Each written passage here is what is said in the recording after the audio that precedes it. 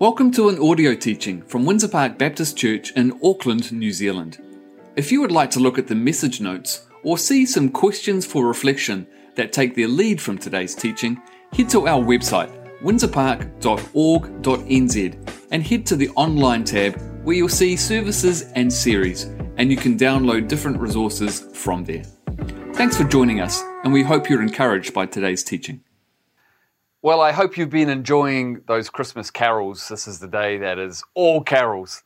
Well, today, as we have lit the Christ candle, I want to acknowledge the role that light plays in the story of Advent. When Jesus says in the Gospel of John, chapter 8, verse 12, that he is the light of the world, and those that follow him will not walk in darkness, but will have the light of life, he knows that the picture that he is painting is one that is stooped in history. Because people had been lighting candles in a symbolic way well before his birth. It's nothing new. As an example, we see that in Exodus chapter 27, verse 20 to 21, hundreds of years before the birth of Jesus, the people of Israel were commanded by God to keep the lamps burning before the Lord from evening till morning. This was significant symbolism, a sign that God is present and is at work among them. Besides offering a meditation on light, candles are traditionally made of beeswax, fact of the day. According to history, the pure wax extracted by bees from flowers symbolizes the pure flesh of Christ received from his virgin mother. The wick signifies the soul of Christ, and the flame represents his divinity. The requirement to use candles that are, at the very least, partially made with beeswax is still present in parts of the church on account of this ancient symbolism. We don't do it so much here. In fact, the candles that we have here are, let's be honest, are plastic. And so when Jesus talks about being light, those who were listening to him knew exactly what he was talking about. So today, light is used for all sorts of things beyond symbolism. Caleb, you might want to think about light. What are a couple of ways that you've used light in your life to make a difference in the way you live? Yeah, that's a great question. I remember when I was in Australia, actually, and I had gone into IKEA and thought, what am I going to get my wife as I come home? And decided that I'd get her this great gift. Didn't have a whole lot of money. And decided, you know what? I found this amazing candle. It was huge. It was massive. And I thought, my wife loves candles. She's going to love this. She likes to light them. It lights up our whole house and sets that romantic mood. And what I did was I went and bought this giant candle for $10. Mm-hmm. What a bargain. Who doesn't love a good bargain, right? Anyway, I get it home and she looks at it and this candle comes out and I'm like, oh, she's going to absolutely love it. And she goes, what? Why did you get me that? What is the purpose of this candle? And you don't realize that the difference that candles and lights make in our lives, right? You know, we just had a blackout just recently and we used that very candle and it was able to light up the whole space for us. And it was so great. We were able to actually play some board games in the middle of this darkness, in the middle of this moment where light had been taken away from us in this blackout. And it was great. And so I look back to that and go, yes, I can't believe that candle actually worked, even though Rachel didn't necessarily love it all that much. Tell us, Grant, what about you? What are some moments for you? Well, when you think about technology, you think about how lights has kind of invaded our lives. For most of us, we have smartphones and they have a torch on them, right? And I used the torch on my phone recently when something was stuck in my waste disposal at home and I had to get under the sink and I had to disconnect some of the pipes and I had to get my phone in there. And then recently I wondered if I needed a filling, and so Joe got my phone with my torch and poked it into my mouth. So we use light to make all of these basic functions in our lives. But it's also true that when Jesus says that he is the light of the world, that makes a huge difference to how we understand who we are and what God has done for us. So Caleb, when we think about Jesus as light of the world, how has his light made a difference in your life? Yeah, love that. That's so good. How has Jesus been the light in my life?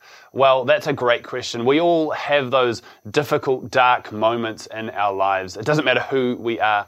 And as I reflect on this season alone with my family moving to the North Shore here of Auckland, from the other side, so much uncertainty that we faced and moving to this new place, and yet there were so many unknowns.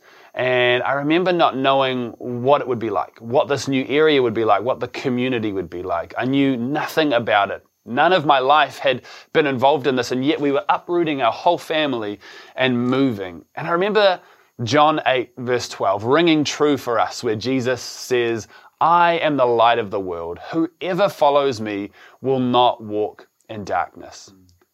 And I remember as I lived apart from my family for a month, while I started this new job, and we had no home to live in on the shore here, and my family lived back in the other side of Auckland. This darkness and uncertainty, it continued for us. Yet, the light in the dark for me was when a couple from our church, Alan and Heather, who let us come and live with them for the month, and you let my family stay with you as well. And the light in the dark was the kindness that was shown to me by the youth leaders in this place or my work colleagues. And once we'd found a place, I had 10 youth leaders come and show up unexpectedly to help us put everything into our house to move in.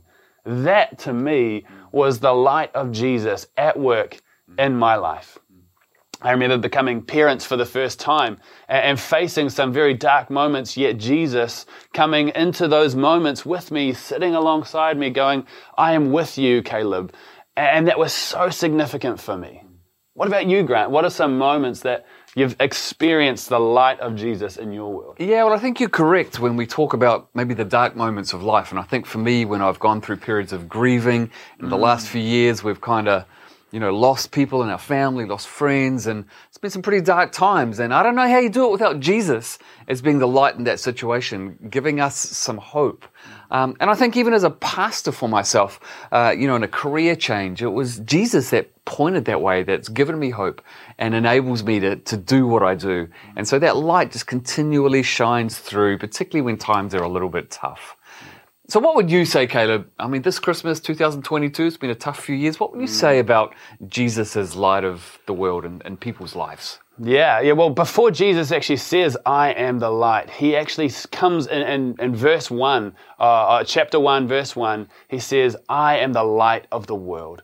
That he actually is coming to be fully human, even though he remains fully God, into this dark and messy world. He becomes the light.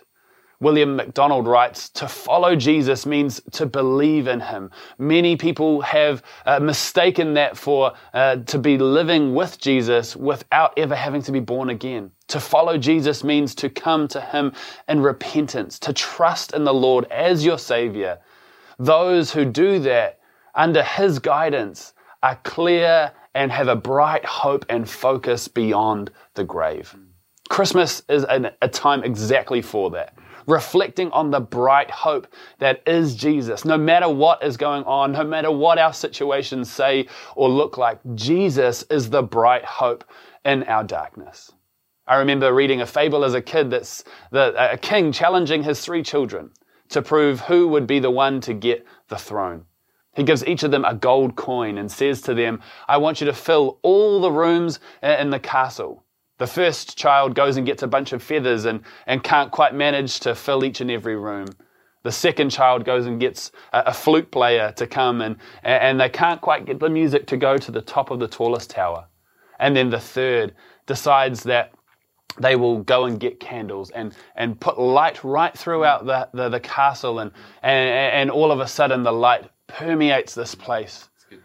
And I love this imagery because it reminds me of going, what is it that we are allowing to impact and change our lives? What are we filling our castle, our lives with? Is it the physical things like those feathers?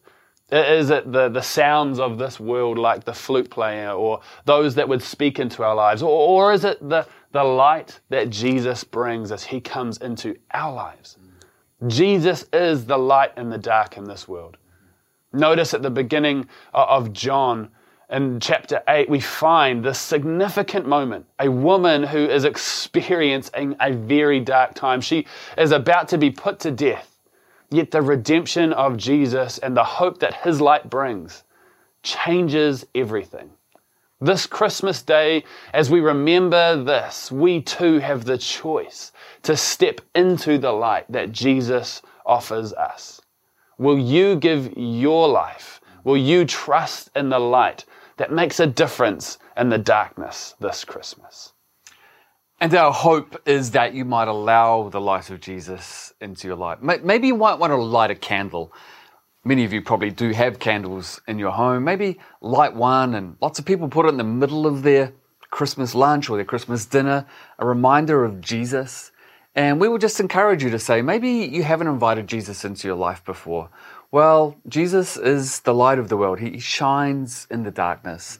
And we would confess from our own stories and the things that we've shared that that's made a difference to the way that we live. And we would love to invite all of us to do that again, even if we've done that many times, to keep doing that. We would love to keep in touch with you about your journey towards Jesus. If this is something that's new for you, there'll be a link on the screen right now, and you can just email us or message us, however it's going to work for you. We would love you to know more about Jesus as light of the world. And as we finish out our Christmas Day service today, we're going to listen to a song. I guess it kind of summarizes the whole thing. Joy to the world, the Lord has come. And we know that song, we know it so well. It's an ancient hymn that we sing every year at Christmas time, but that is the truth. Jesus, when he says, I have come, I am the light of the world, brings joy to us, and it enables us to get through all the challenges that life brings us. So we hope you've enjoyed sharing Christmas Day with us. We hope you might enjoy listening to the song, opening your hearts and allowing the joy of Jesus to be with you. Hey, thanks for joining us today. It's been great to share Christmas Day with you. We wish you all the very best for this festive season as we celebrate Jesus. God bless. Merry Christmas. Thank you for joining our audio teaching today. If there are ways that we can continue to support you or help you in your journey, please reach out to us. Head to our website, windsorpark.org.nz, and you'll find various ways to contact us. God bless.